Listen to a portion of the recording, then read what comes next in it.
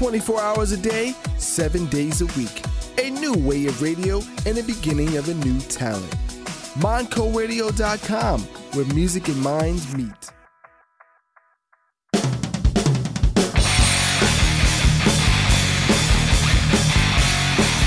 Completely damaged! Completely damaged! Welcome everybody to Damage Radio. I heard here live on MindCoRadio.com, where music and minds meet. You already know me. I'm RC alongside Matt, the Ultimate Kiss Fan Porter. And what a great way to be back. We had to bring back one of our favorite guests, the man, the myth, the legend. This man's the host, producer, writer, director, editor from So Says Chernoff on Fight TV. He interviews talent from StarCast events and ad-free shows. He's an on-air talent, producer, editor for Fight and Focus. And most recently, the new director of programming for Fight TV, the one and only Josh Chernoff. Josh, welcome back to Damage Radio, man. Oh, man, thank you for having me back. I thought I was just not getting invited anymore, and then I found out that you guys just hadn't been here. So, you know, after reading that long intro, okay, thanks, everybody. Good night. Yeah, right. Yeah, welcome to the show. Thank you. Goodbye. That's all we have for today. You know what? It was very flattering. I appreciate it. It also makes me feel like I'm doing way too much. Well, I didn't even get into being a full-time dad and real estate and everything else that you do, man. Yeah. I don't know how you do it. I mean, I just let some of those things slide. That's really it. No, you know what, man? It's so good to be back here. It really is. You're on a slightly higher chair than I am. Well, one step higher, right? Yeah, there you go. Well, now, those of you that are tuned in have to realize this is the first time you've been live in about 2 years. I've been talking to myself on Skype and doing 45 minutes of an interview and then it getting cut off and having to start all over again. Like, I'm so happy to see people and do what we do best. You know what I mean? We got our first caller. There we go. Damage Radio. Who's on the line? Hi, I didn't.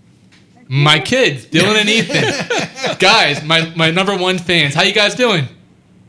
Good. Doing good? You guys behaving for Grandma? Yeah. Good. How's it feel to hear Dad on the radio? We can't do both. Okay. Well, just say it's fantastic, and I feel better. But we're gonna put you on right now. Thank you, Faith. I appreciate it. I appreciate you, and I appreciate those kids, and I love you guys. And what do we say, Daddy? Thanks, Dad. No, we love you, Daddy. Daddy. And we're gonna put you on right now. Thanks, Faith. You guys are the best.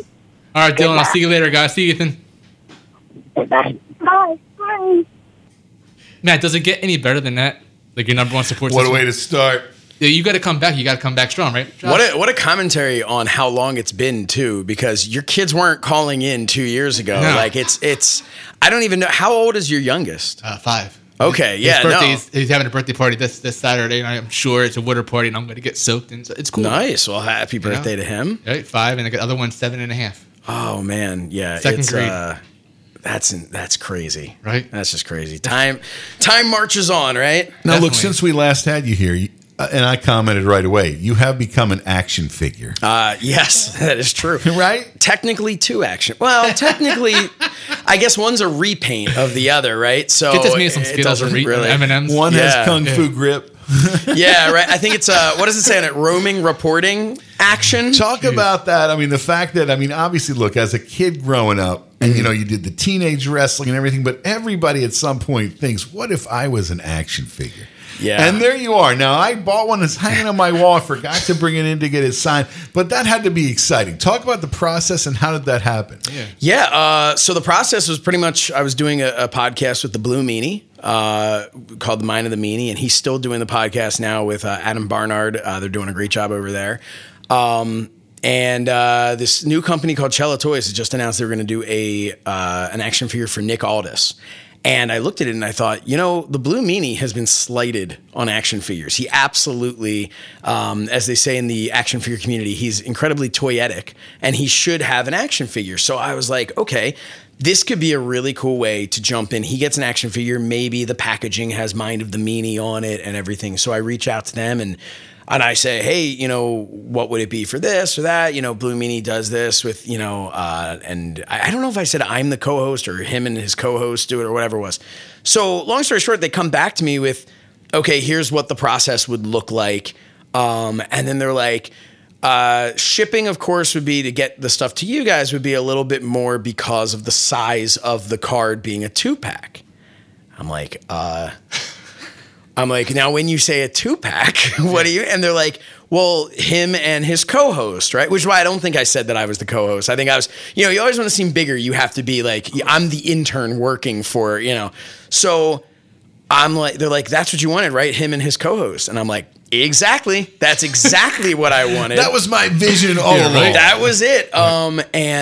See, I thought I was going to have to formulate this whole relationship with them before I begged for a figure, but we had dinner, we had wine. Yeah, it was, but man, no, they just skipped right to tearing the package open. And no, it was incredible. The whole process of it was they had a really talented artist draw what the figure would look like, and we went back and forth on a couple of different things. Obviously, for me, I had to choose which of my many ties, right? They missed out on the variant figure. Yes, they did. Come on. You know what? We've actually talked about it. There's been a lot of conversation about doing that and tying it into specific events. So I don't know. They've gotten, and now they have the Macho Man, right, in a figure line. So they've gotten a little bit bigger than me, but. We have had that conversation about doing maybe like limited run. I know with Aldous they did a bunch, and one of them he's bleeding, one of them he's wearing purple and all that, and it's a very limited run of them. But because they're all repaints, except for like now I shaved, so now we need the variant. All with right, me right. Yeah. My beard will be back by the time anyone sees me again. But my daughter was not. She's like, I want your fluffy beard back. I'm like, here's a black marker. Yeah, right. I'm like, I'll paint it. I'll do a Hollywood Hogan style and just paint it in. But. And my youngest, my 2-year-old, he just keeps going, Daddy, and pointing to his face, and like he doesn't know he's like, what happened here? But yeah, so they did the figure of the Mind of the Meanie 2-pack, and then we sold out of that in the UK, and we are almost completely sold out here in the US. But you can still go to mindofthemeanie.com. You can go, and fun fact, Meanie and I saw each other for the first time in a very long time. And we were selling the figures. It was at the Major Wrestling Figure Podcast Live 13 show in Baltimore. And Meanie was like, why don't I just sign a bunch of these? Right. And I'm like, yeah, why don't you do that? So he signed I think 6 of them, whatever we had left at the end of the night. And he signed 6 of them.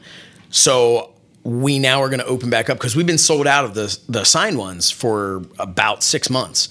So breaking news here, you'll be able to get that soon. We'll have that up on the site. So it's fantastic. There'll be 6 more signed ones. But then they came to me and they said, hey, we sold out of them. Would you like to do a solo one? Because they didn't want to do the 2-pack again. So they're like, we already have the mold. We could do a repaint for it. And I was the one who said, I was like, I don't know that there's a market really for more Josh Chernoff action figures. I'm like, I'll buy 800 of them. Yeah, I'm like, keep making them by all means. I'm like, but I don't want you guys the wrestling buddies too. Yeah, I don't want you, which they did, which actually we have those, which is hilarious. I know at least one person bought it because I signed one. They sent me one in a package. It was from Brothers Gatter. Yeah, Brothers Gatter made them.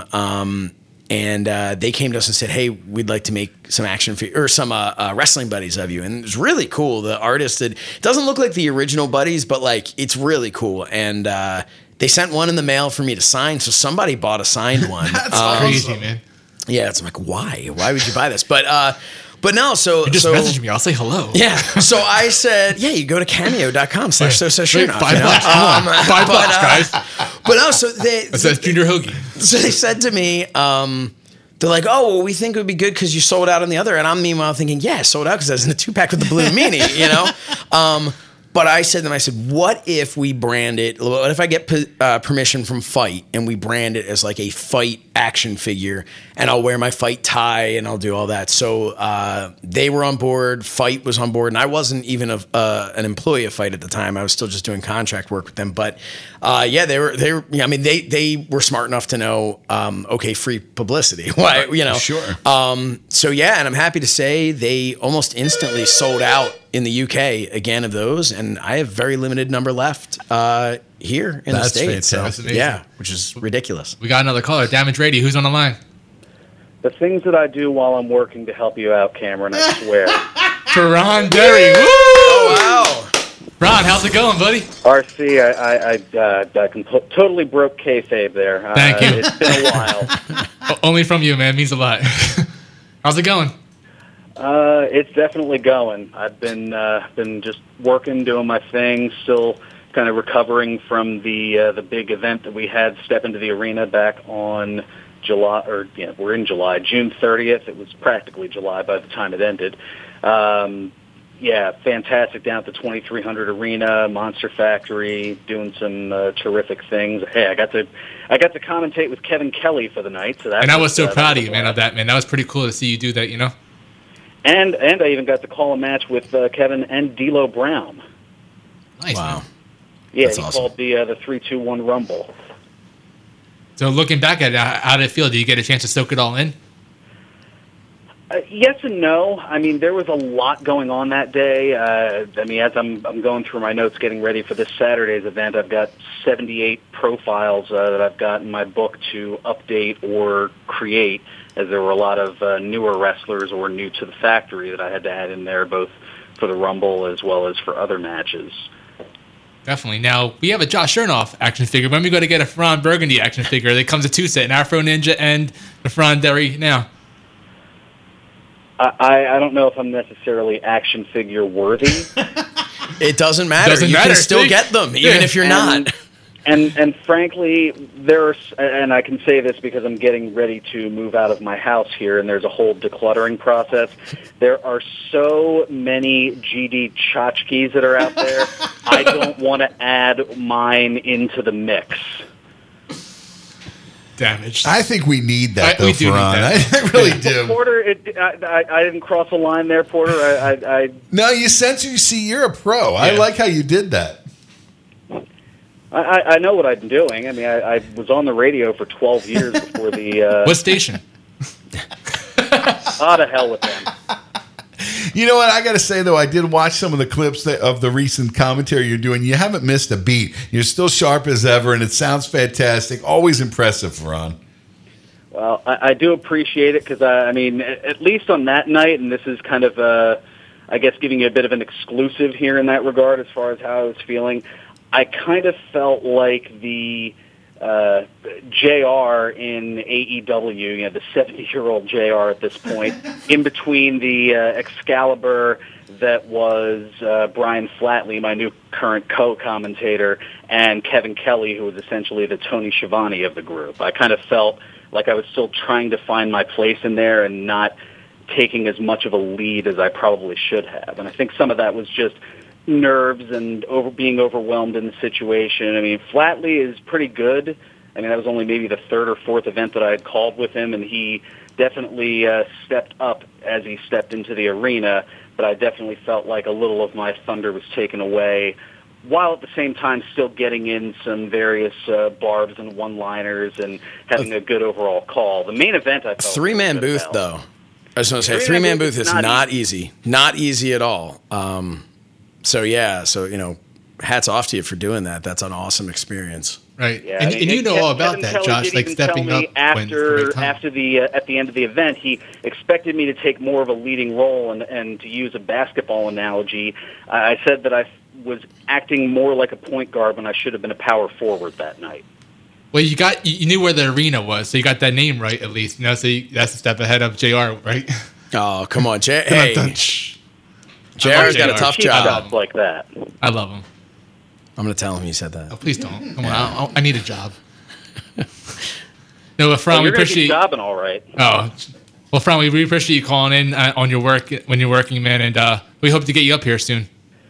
Yeah, we were talking a little bit about that beforehand. Hopefully, in a few weeks, I can work around my Wednesday schedule here and make my way up, and we'll see how things go from there. But I'll let you and Josh get back to kibitzing and doing your thing. And Porter, I'll give you a little bit of a break, as I'm sure here in this July summer month here, I may just sweat even more bullets over the course of the last couple of minutes. Fran, you're the best. More bolts do than what Arthur. I can. I try to I try to tiptoe along that line just a little bit, knowing where the line is. It may be a little different for college radio than it is for other forms of terrestrial radio. So maybe I'm stepping a little bit over the line, but what the heck? I'm not going there. So as long as I don't get you fired, that's the key. Nah, we're good. So, Thanks, Faran. It's like that bit from Major League. That's all we got. One GD hit. You can't say GD on there. Don't worry, nobody's listening anyway. Oh, damage. On that note, good night, folks, and RC. I'll catch you later. Sounds good, Fran. Thanks for the call, man. Appreciate you, brother. Yeah, first. Hey, so what we were talking about before Faran delighted us with a call. So have you ever, and I'm going to put you right on the spot, have you taken your action figure out of the packaging and made him call a match? I have not made him call a match. Or did you lose an arm when your daughter got mad at you? Did he get in a match? Maybe there was interference. Yeah. So I'll tell you what I did, in all seriousness. I took a picture. I took the action figure. I put it in my son's little ring that looks like the old blue Hasbro ring. And I took my old Bret Hart figure, my old beat up, chipped up Bret Hart figure, which is not the one that I have in my Hasbro collection. That's the one that I gave to my son to play with because I beat the crap out of it as a kid. I put them together and I took a picture and I sent it over to my mom because that was, to me, that was like, it takes some time to like really, especially when you're in the midst of doing anything that you don't achieve like, this is going to sound really weird, but you don't achieve the dreams that you have overnight. So it's such a detailed process to get there. For instance, even the process of getting my own action figure went through a ton of emails of here's a 3D rendered scan, here's this, here's all the different, by the time you get it, it's not like if someone called you up and said, hey, check your mailbox. Here's an action figure and you're blown away, right? So it had been such a long, like a maybe 8-month process that by the time I got the figure, I had to like realize that like this isn't something I like went online and had made of myself. Right. This is an actual action figure that a company was, I guess, decided for whatever reason to make. So that's what I did do. I did do that. And then also this year on 4th of July, I took my figure and I sat out there and I took one of those little American flags and put it in the hand instead of the microphone and just had that on display in my house. But like the Trish Stratus doll hasn't come over. Oh, Josh. No, listen, what my figures do in a drawer is not my business. They come alive at night. Yeah, I can't say. Yep. So we got another caller, Damage Radio. Who's on the line? Hi, this is Christian. Christian from Monster Factory. Have you interviewed him a few weeks ago? Monster Factory. How's it going, man? I'm doing great. I was trying to call in earlier, but I think my phone's broken. So I'm on a landline right now. How's it going, guys? What are those? Yeah, what are landlines? I know, right? Thankfully, I have one in my house. Very cool. So, yeah, I want to say kudos to you, man. Beat wrestling in the 2300 arena, man. How did it feel? Oh, it was a dream come true. I've said this a million times before, but like that was one of those like top 10 wrestling bucket list goals, and I finally got to cross that off. Holy cow, it was something else. It was everything I ever dreamed of and everything I ever wanted to do. I've been going to the 2300 since I was like 12, and by that point I was probably going like 3 times a month before COVID, and now to be on the other side of it was just unbelievably incredible. And Josh, you know all about that, being a fan, having your own backyard, and then wrestling, and now doing what you're doing now. Like, it takes hard work, and when you finally make it, what's it feel like? Well, I mean, and that's kind of like listening to what Christian's saying here about being able to, have that be a bucket list moment. And that is a cool thing. The 2300 arena, I remember when I went to a live Something to Wrestle there, and my buddy Matt and I, who at that point in time, I hadn't wrestled in 10 years, and he and I had many matches together. We just like joked around. We're standing in the empty room there, and we're just like, you want to lock up? So like we actually worked. Nice. We worked the old ECW arena, but to be able to to hear things, and that was what was so cool. I mentioned Meanie earlier, and I know he was there, and it was so cool what the Monster Factory did putting on a show like that there, because you get people who are younger in the business, or even if they're not younger, but they're less experienced as far as those huge experiences, big arenas or the special venues, and you give them that opportunity to say, hey, you know, here's a bucket list moment. Here's, you know, you're living your dream here. And I feel like, and Christian, you know, maybe you can speak to this, but it had to have made you, and I don't know your whole, you know, your history, how long you've been working or anything like that, but I'm sure however you felt about being a wrestler, when you walked out that night, you were that much more energized to just keep going. Am I correct with that? No, it was just another day at the office. Of Yeah, course, right. it was such an amazing. It was such an amazing moment. No, it really was. You know, I've been working for about 2 years, and that just felt like such a big, like, everything coming to fruition moment. Just sitting there and looking at the fruits of your labor, like, oh my God, I'm here. You know, we really felt like stars walking out there. Yeah, That's amazing. In front of, you know, however many people, but like, you know, the production was incredible. Being in that building, you know, being surrounded by the history of that building. Like, it's crazy to say, I wrestled in the ECW arena. And, you know, I also had people like Blue Meanie standing around and D'Lo Brown just kind of walking around like tears. Meanie loves to stand around. That's his finish, I think, these days. Oh, he's the greatest. Yeah. But, Christian, I want to tell you a little history lesson, like with Josh talking about, you know, locking up in the ring 11 years ago. Pro Wrestling Unplugged, a little small independent promotion, ran a Commissioner Idol contest that Matt Porter and I put a video in, and I got to cut a promo live at the ECW Arena right in front of DDP, in front of 800 fans who hated me. So it was great. Awesome. I did the whole RC Cola gimmick, and I had made an RC Cola shirt. Tried to reach out to RC Cola, see what they wanted to do. You know, you got a taste of RC, but that was the young me, you know. That's incredible. That's awesome. Thank you. So before we let you go, a big event this coming Saturday. Can you talk about it? Yeah, of course. If you guys are in the Paulsboro area, and even if you're not, drive down. Come on. What are you doing? What are you doing this Saturday? Come on. There will be a show. It's Monster Factory on 11. I will be facing Wet Brett Waters in the qualifier for the Larry Sharp Cup. So hopefully I'll be getting into that. That's something I really have wanted to be a part of since I started at the Monster Factory, and it's all on the line here. Well, best of luck, and Christian, we can't wait to get you up in the studio sometime. Absolutely, man. Thank you for having me on, and thank you for giving me your time. No worries. Thank you, man. Take care. Appreciate it, guys. Take care. Hey, I think, you know, while people are talking already, we've been mentioning this 2300 show, and shout out to Danny Cage. Yeah. That's a guy that's making things happen. Get things done, You know, yeah. when you hear about even that, there's a guy kind of new to the business and his dreams are coming true. A lot of it, man, it's that Monster Factory. That You just place, can't say no to they him. are He's just doing one of it. those guys. He just doesn't Danny get it done. Cage, that's a guy that makes it work. Yeah, Danny Cage, I don't think he gets enough credit or enough. I don't think enough people talk about him as somebody, what he's doing in the business and what he's doing with the young talent and stuff. And I know he's gotten a lot of opportunities for people. I think I want to say at AEW, like, you know, working enhancement stuff and just being there when they're in town. And yeah, I mean, I can't think of a better place, especially if you're in this area. I can't think of a better place to go and train than the Monster Factory.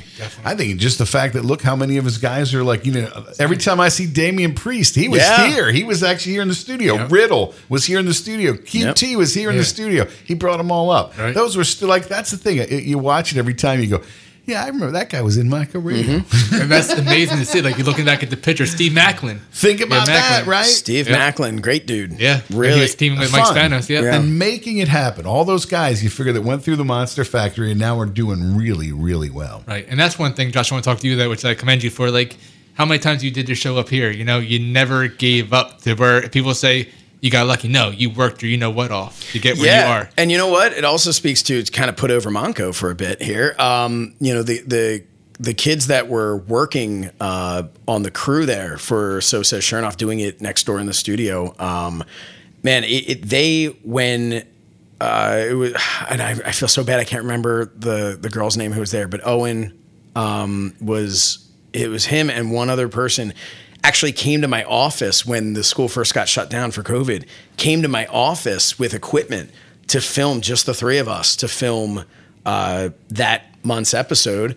And then after that, and to today, I mean, I've just been recording back at home. And and that's kind of going on hiatus for a bit, not just because I won Best Host for the International Academy of Web Television for the show, and I don't want to, go out on top, but but I've gotten a little bit busier, but I mean, the time here, talk about, like I was working my butt off, and I was doing everything I could, but I'm not sure that I'd be where I am today if not for the opportunity, honestly, and not to blow smoke, but that you guys gave me the opportunity to be able to set it up, to be able to do the show here at Monco and have that crew to be able to put this production together that Fight TV was interested in, because they looked at it and they said, oh man, wow, okay, this doesn't look like a guy sitting in his basement recording something,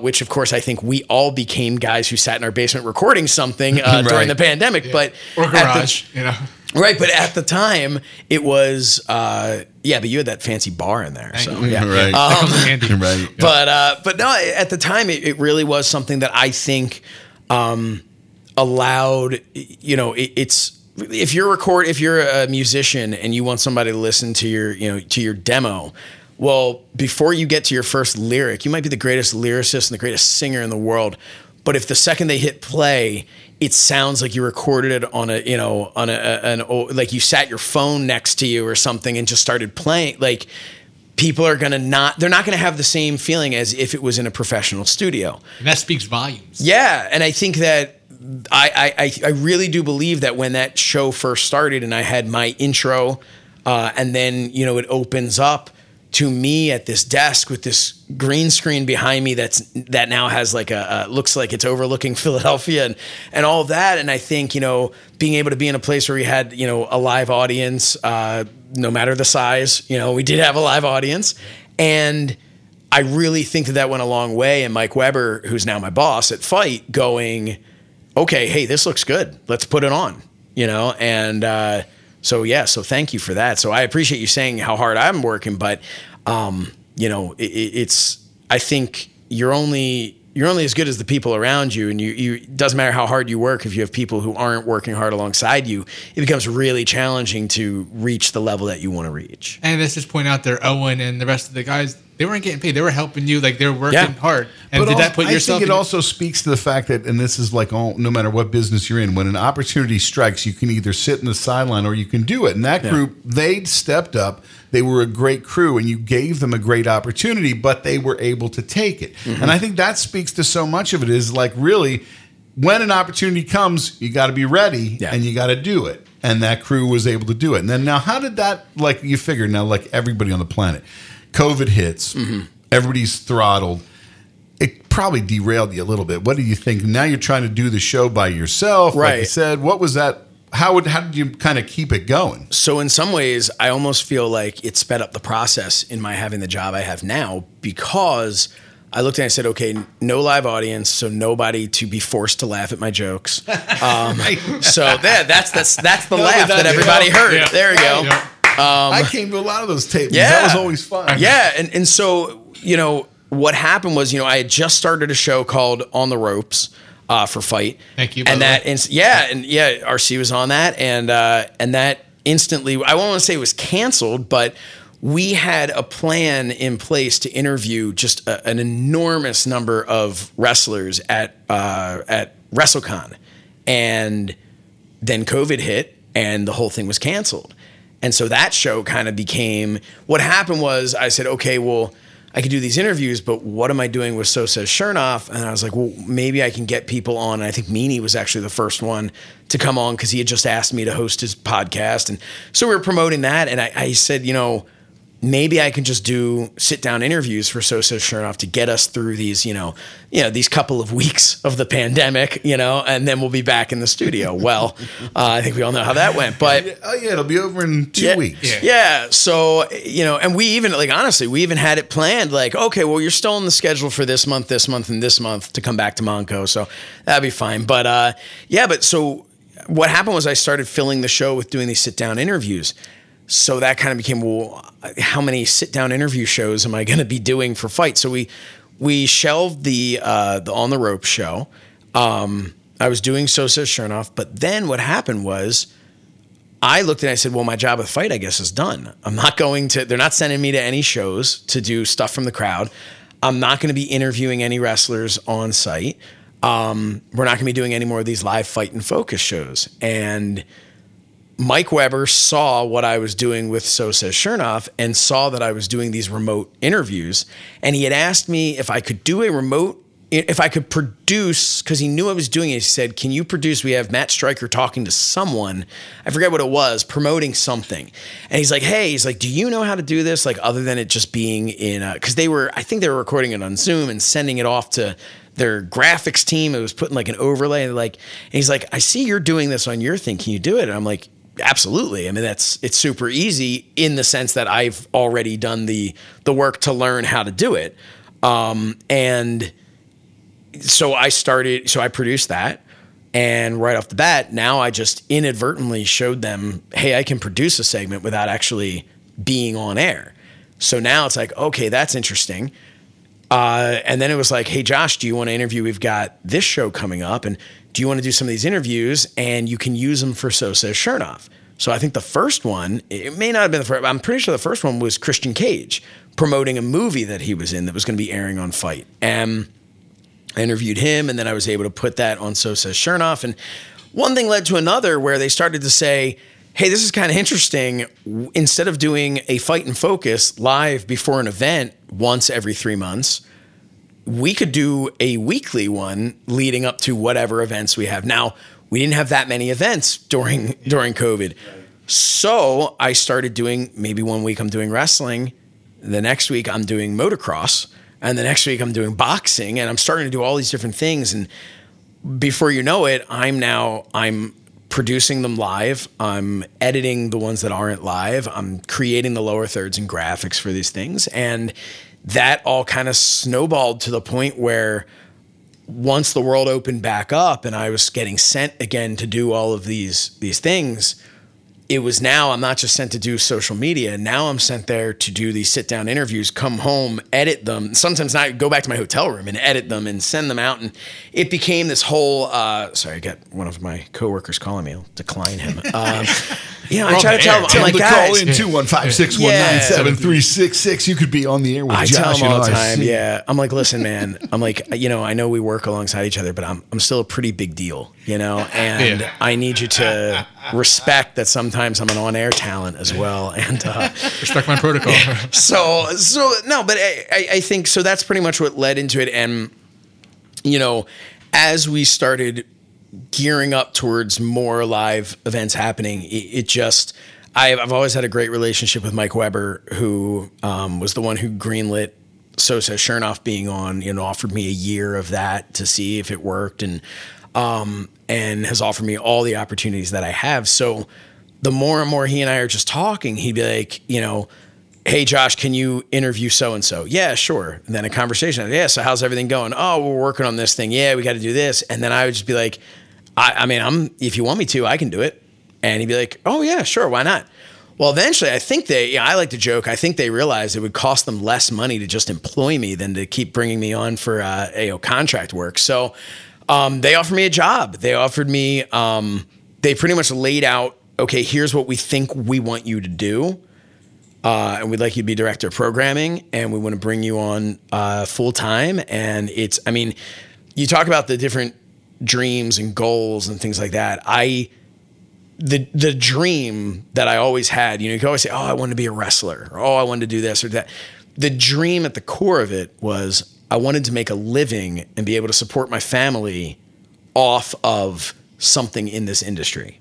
And the fact that I'm actually lucky enough to be able to do that now is incredible to me. It blows my mind. It's something that, is it a dream job? Yes. At the same time, it's also a job. So there are plenty of days where you're exhausted and you're frustrated and you had another call with someone where you're banging your head against the wall going, why, it's still a job no matter how cool it looks from the outside. And it's pretty damn cool from the inside too, if I'm being honest. But it's reached a point where there have been times where I step back and I go, you are so lucky to have this opportunity.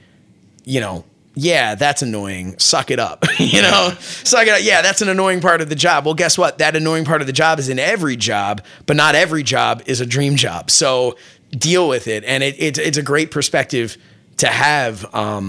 But yeah, it's. I feel like there was a question originally, and I just went off on a tangent. But I haven't been able to. It was all good. Yeah, it was all good I stuff. haven't been interviewed in a really long time. I'm Until usually now, having to interview people. MonkaRadio.com, where music and minds What do meet. you think even of that? Like the difference of being on the other side. Like usually you're asking the questions, ARC is asking the questions. Which do you prefer? Well, there's no prep work involved with answering questions. Right, So right. that's easy. This isn't a job right now. I'm just having fun. But it's weird. It is very different. I find myself, I'm very comfortable interviewing people at this point. I've had enough experience that, not to say that there aren't times where I still get a little nervous depending on who it is, but I will, or even not if it's who it is, but the circumstance of which it is. But to be interviewed, I instantly start to go, man, I'm talking too much. Okay, I'm giving way too many words. I could have said this in half the time. Driving home, you're thinking of and it.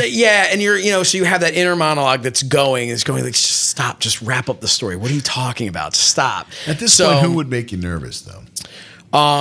If I could do a sit down with Bret Hart, Shawn Michaels, any of the people that were, I guess it depends because I interviewed Chris Jericho a couple months back and he was one of my top, of all time. Bret, Shawn, Owen Hart was one of my favorites, but, and I actually got to meet his wife recently, which was an awesome, awesome experience to get to talk to her.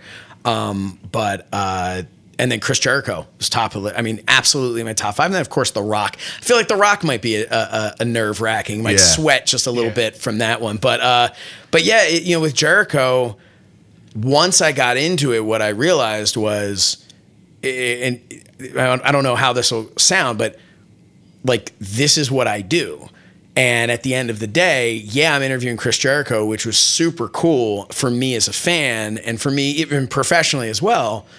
And I was very nervous going into it, but once we're a minute or so in, I was like, oh, right, yeah, this is what you do for a living. Okay, stop being so nervous. You're interviewing a wrestler. And then I realized I'm interviewing a wrestler that I've been an enormous fan of. So it's more nerve-wracking to sit down and there's some boxer I've never heard of. Right. But I know that there are fans watching who this boxer is their favorite of all time, and I know they're looking at me going, "Why does this guy have this job? This guy doesn't know what the hell he's talking about." Before the interview, during the interview, you don't have time to get scared because you're already in it. You're in the interview. And the other thing is with interviewing, my advice I've given to anyone who's ever asked is the best advice I can give to be a at least decent at your job as an interviewer is to just listen, to have much like you have. Your prep work. You always do your prep work before interviews. But there have been plenty of times where we've done stuff, and some of it's because I'm long-winded, but a lot of it is where we haven't gotten to stuff that's on your list because you're good enough to listen to what the person's talking about. And maybe the person you're interviewing has just said something where you go, oh, okay, hey, I want to ask you about that. And it wasn't written down. So once you start seeing an interview as a conversation, it ends up being a guy like Chris Jericho goes from a nerve-wracking experience to this is the easiest interview I've ever done in my life because I'm a huge fan, so I can revert back to absolutely anything Chris Jericho's done in the last 25 years of his career, and I know it probably better than he does because I was a huge fan of him. So and still am a huge fan of him. So it shifts in that regard. So but I think plus he's somebody also that's very good on the mic. Oh, yeah. It would be so hard it's to not find. pulling There's teeth, not too many guys who cut better interviews. He's like David Lee Roth, kind of he's all over the place, and he's going to give you good stuff. Yeah, and I think that it's one of those situations where you start to realize there are some interviews. I've interviewed people, and I won't say who they are, but I've interviewed wrestlers out there where it is like interviewing drying paint. It is. Oh yeah. And I'm just I'm like, oh man, we must be good. We must have hit our half-hour mark. And I'm like, 7 minutes. Yeah. Okay. I can't wait to get back home. Yep. Boom. You've experienced it, and multiple times. It's tough. And sometimes people who are great promos in wrestling are not that great when it comes down to just being interviewed. So yeah. The fun thing is that I loved watching was your interactions with like Matt Cardona and Nick Gage too. Like that would put me on edge. Nick Gage is a situation where I saw him, I'm trying to think, maybe a month or two ago. It was the FWF Live 3 show. And I just thinking to myself, in what other world, and I don't mean this to be disparaging towards Nick Gage, but in what other world is a guy like Nick Gage and me walking in my suit and we're coming in and he's coming over and giving me a hug, right? Like normally, and I don't mean this to be disrespectful to him, but I'd probably run from a guy like Nick Gage coming at me. Instead, Nick Gage is coming over, hey man, great to see you. And like, his comb is a fork, you know? Yeah. And it's just, you know, and Nick has been, you know, look, he's had his documentaries and well-documented issues and stuff like that. Nick has never been anything but kind to me and welcoming to me into the GCW locker room and welcoming in just, you know, hey, can I get an interview with you? Absolutely. You know, and has put over fight in such a great way that like, and I try to judge people based on how they treat me, not based on how I'm hearing from somebody else. Now, obviously there are some circumstances you hear one thing and you know, okay, I think it's fair to judge that person based on what I've been told. But Nick Gage is a guy where I go, hey, you know, everybody deserves a second chance. And you know, he's been nothing but great to work with. But I look at it sometimes and I just go like, he and I come from two completely different worlds, but here we are hugging hello. And it's you know, it's a weird thing. And then a guy like Matt Cardona, who, you know, we hadn't stayed in any touch really from, I met him down in OVW in 2007. The first night that I went out with the roster for OVW was for him and Brian Myers for their last night in Kentucky before they were sent to the main roster.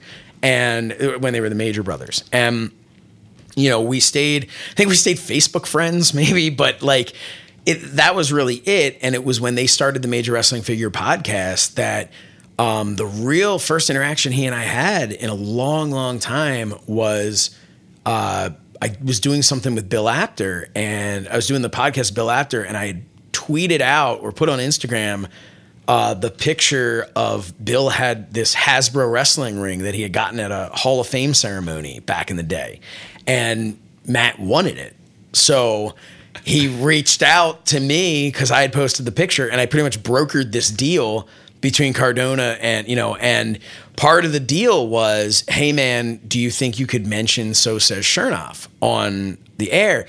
And he was like, and it's so funny because in the beginning he's like, oh, and thanks to Josh Chernoff for doing this from So Says Chernoff. And he said it like slowly, so it's, you know, because it's a tongue twister. I can't even say.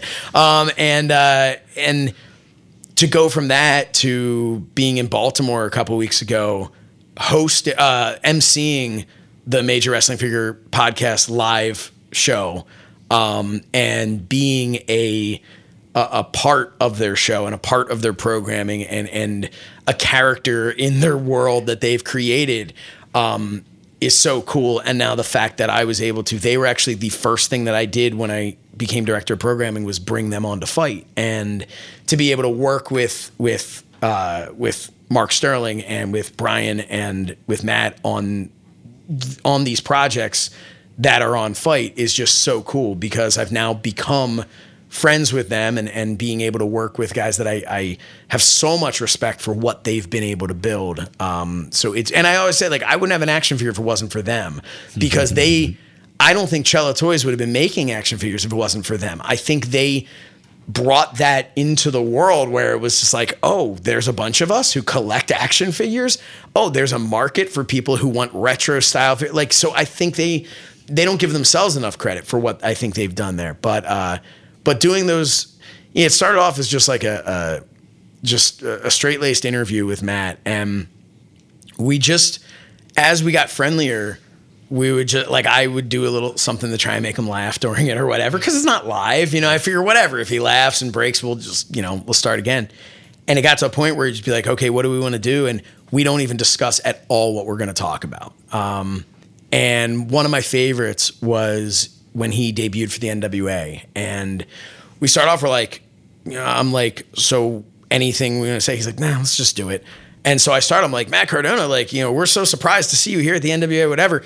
And he, like, it starts off, or I think it starts off with me being like, hey, I'm Josh Chernoff here for a fight. And he's just looking at his phone going, all right, hurry this up. I'm trying to get my Uber Eats. And he, like, says something about sushi. And so I'm just like, stop in the middle. I'm just like, can I get in on that? And he's like, no. And just keeps going. He's like, so what are we talking about? And, like, it was like a comedic timing thing that just worked so well that we just kind of kept doing that. And it's been a blast. And he fired me on air at the Major Pod thing. And it was just, it's just been a lot of fun. I appreciate how much they have given me exposure as an on-air personality. I think the Major Pod and Matt Cardona specifically have really made me a known name to at least a small group of people. Well, you can tell from your love for the business and your acting experience and all that, even when the AEW with the best friends.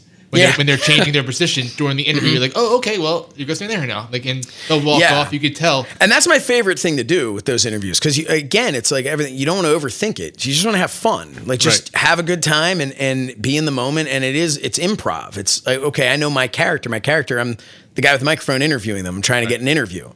And just go with it. And it's, you know, they're all pros. So here's a question. When you were out in the wild, have you ever gotten recognized by a fan who wanted an autograph or a selfie who just came running up and they knew who you were? Yes. And once it happened, I turned to my friend Calvin and I said, I'm so glad you were here because nobody would believe that this happened. Nice. It was outside of Arthur Ashe Stadium when AEW did their, what do they call that? They're like, there's like no, it was like no. It was their big event. Their I don't know what they call it, like Grand Slam. That's what they call it at Arthur Ashe Stadium. And I'm walking into the building, and there's a huge line of people and everything. And I'm walking in, and of course I'm already dressed. I'm in my suit and everything. And this woman comes running over to me. And she's like, excuse me. I think she's going to ask me, like, where's the will call window or something? Because I had times in the beginning where people would come in and be like, excuse me, do you know where because I'm wearing a suit, and they just assume I'm, like, staff for the building or something. And she's like, I'm a huge fan. And so my first thought is, okay, who does she think I am? And, right? And, like, I mean, and I don't mean it to be self-deprecating. I'm honestly like, okay, this is going to be awkward, but who does she think, you know? She thinks I'm Excalibur with the mask off. But so she's like, I'm such a big fan. I love watching So Says Chernoff. And at that point, I started to suspect she may have really meant to come up to me. Yeah. And then her husband comes over and he's like, oh, we love your show. We love all this stuff. And I'm like, I didn't know any. I'm like, I guess you're the ones who watch it. Like, I don't, you know, and so then she asked, can we take a picture? So her husband takes a picture of me and her. And she's like, I'm sorry, I'm just shaking. I'm so excited. And I said, listen, never shake on my behalf. Like, don't shake because of me. Like, I told her, I'm like, trust me, this is a more exciting experience for me than this is for you. And, but yeah, so and now of course it's happened a number of other times. Obviously now when I'm at like an AEW Fan Fest thing or something like that, at this point, people have seen me enough that when you're in the event. Right. But that's what I. But that was one outside. It was like outside, and they knew who you were. That's exciting. Yeah, and that's happened a couple of times, and it is humbling and so weird. And I've had times, but even in the event, I'm at a point where I usually like to watch the show from like behind the stage area, like just peeking out. It's not the best view, but I like it because it was also at that same show at Arthur Ashe Stadium. Somebody sent me a picture of me in it, which is amazing. I asked them, I said, hey, can I use this as my my cover photo? And it was so cool. Like, I didn't know they were taking a picture of me while I was doing one of my stand-up, hype things. And it had like Sting entering in the background. It was like really cool. And then someone sent me a picture of me like standing there making some weird face, like I was like trying to like use my tongue to get something out of my tooth or something. I'm like, standing there just holding my microphone, clearly not doing it, like just standing around in between the thing. And that was when I was like, oh man, someone might always be watching me. Right. And I thought about it. I thought, like, I remember growing up as a fan, going to these shows, and you'd see a guy there and be like, what is he doing? Wonder what he's up to. Oh, he's got a microphone. What's his deal? Well, now and with the thought the of phones, people watching the phones, the problem is now WrestleMania is going to pick that up. Josh has a weird tick, and you see this picture, and it could be totally out of context. Yeah, and it's just so now you start going like, oh man, people are looking at me at all times, and like you never know. Like, am I gonna like the old Seinfeld thing? Am I gonna scratch my nose on this side, but they take a picture and it looks like I'm knuckle deep, like So I'm like. Yeah, so now I get paranoid with that. But like, for instance, I was after the Owen Hart Foundation tournament, the presentation when Martha Hart came out at the pay-per-view, and she had a beautiful speech, and it was amazing. And I was right next to the gorilla position backstage, and I said, you know what? I was like, I just want to go up and just do what a billion other people have done and tell her how much her husband meant to me as a fan, and just, just say how excited I was for her family that they were able to do this. So I went up and I started talking to her, and she was just the nicest person you could ever want to meet. And I'm telling her about when I met Owen and the picture I took, and I said, yeah, actually, I shared it recently on social media. She's like, oh, do you have it? And I bring it up, and she's showing it. I think it was her sister was there, and she's showing like this picture and everything. We're having this whole conversation, and towards the end of it, I notice a boom mic over my head, and with a long, and it's dark back there, like by the gorilla position. So there's just this long pole, and I don't even see who's holding this boom mic.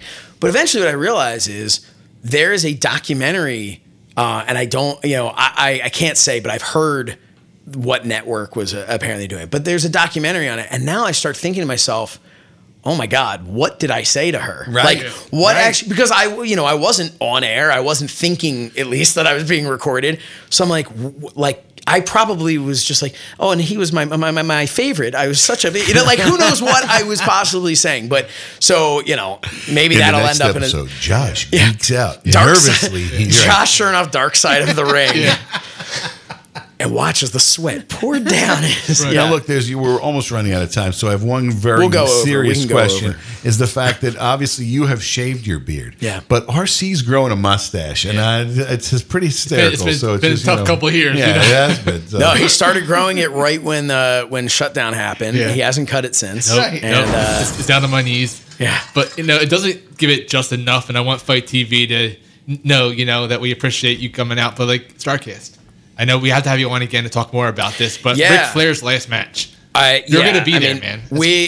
Not only am I there, which is just so awesome to be able to be in the building for it. I have had, and this is kind of, I don't think anybody knows this. I don't think it's a problem if I tell anybody. And if it is, then I guess I'll get fired. But you got a job here. I was asked the other day and had the opportunity, and I will say the honor, to create Ric Flair's entrance video for his last match. Wow, man. And that came off of being asked to create the lower thirds for that broadcast and for the roast of Ric Flair.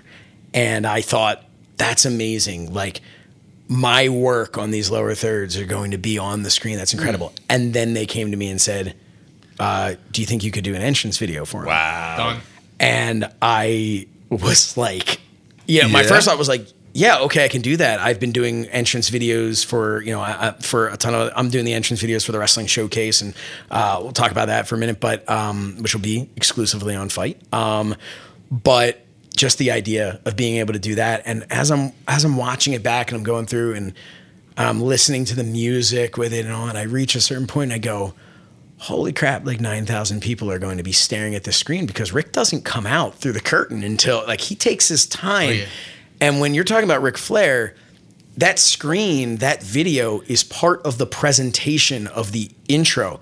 And then I was like, okay, I need to go back to the drawing boards on this and make sure this thing is amazing. Nervous, right? But so it is just bucket list moments that you didn't know were on your bucket list, right? Like that, it's been unbelievable to be able to be a part of that and to be able to work with such an incredible team that is putting this entire show together. They're amazing, and it is. I learn something in every meeting that we have, and it is just such an incredible experience. Matt, who do you want to see as Ric Flair's last opponent? You know what? I don't ever like them saying it's the last match because if there's one thing we've learned about Ric Flair, it's that he'll keep coming back. And really, at some point, I get it. They hype it up. It's the last time ever. Maybe not. Yeah, it's true. I mean, I think we can guarantee it is his last match in July of 2022. You got it. Because it's right at the end of the month. Because I'm pretty sure it's the last night. Yeah. No, I will tell you from the conversations that I've been a part of with him, he sincerely intends and believes that this will be his last match. Right. Yeah. There is, and everybody working on the team, I don't think everyone is working on the assumption that this is truly his last. It's really called even that, at that age to be taking bumps. Like I am much, 20 years younger than Ric Flair, but man, I fell off a stage and that still hurts. It's a year later. Yeah. But can I ask a question? Matt, would you want to see Sting? Sting's last match was in WCW with him, right? You know what? If they did Sting Flair, of course, it would be great. I mean, Sting is still jumping off the second floor. It's crazy stuff. But, I just never like it when they call it the last thing. And look, and of course, right off the start, we talk about it. Like, I'm a huge Kiss fan.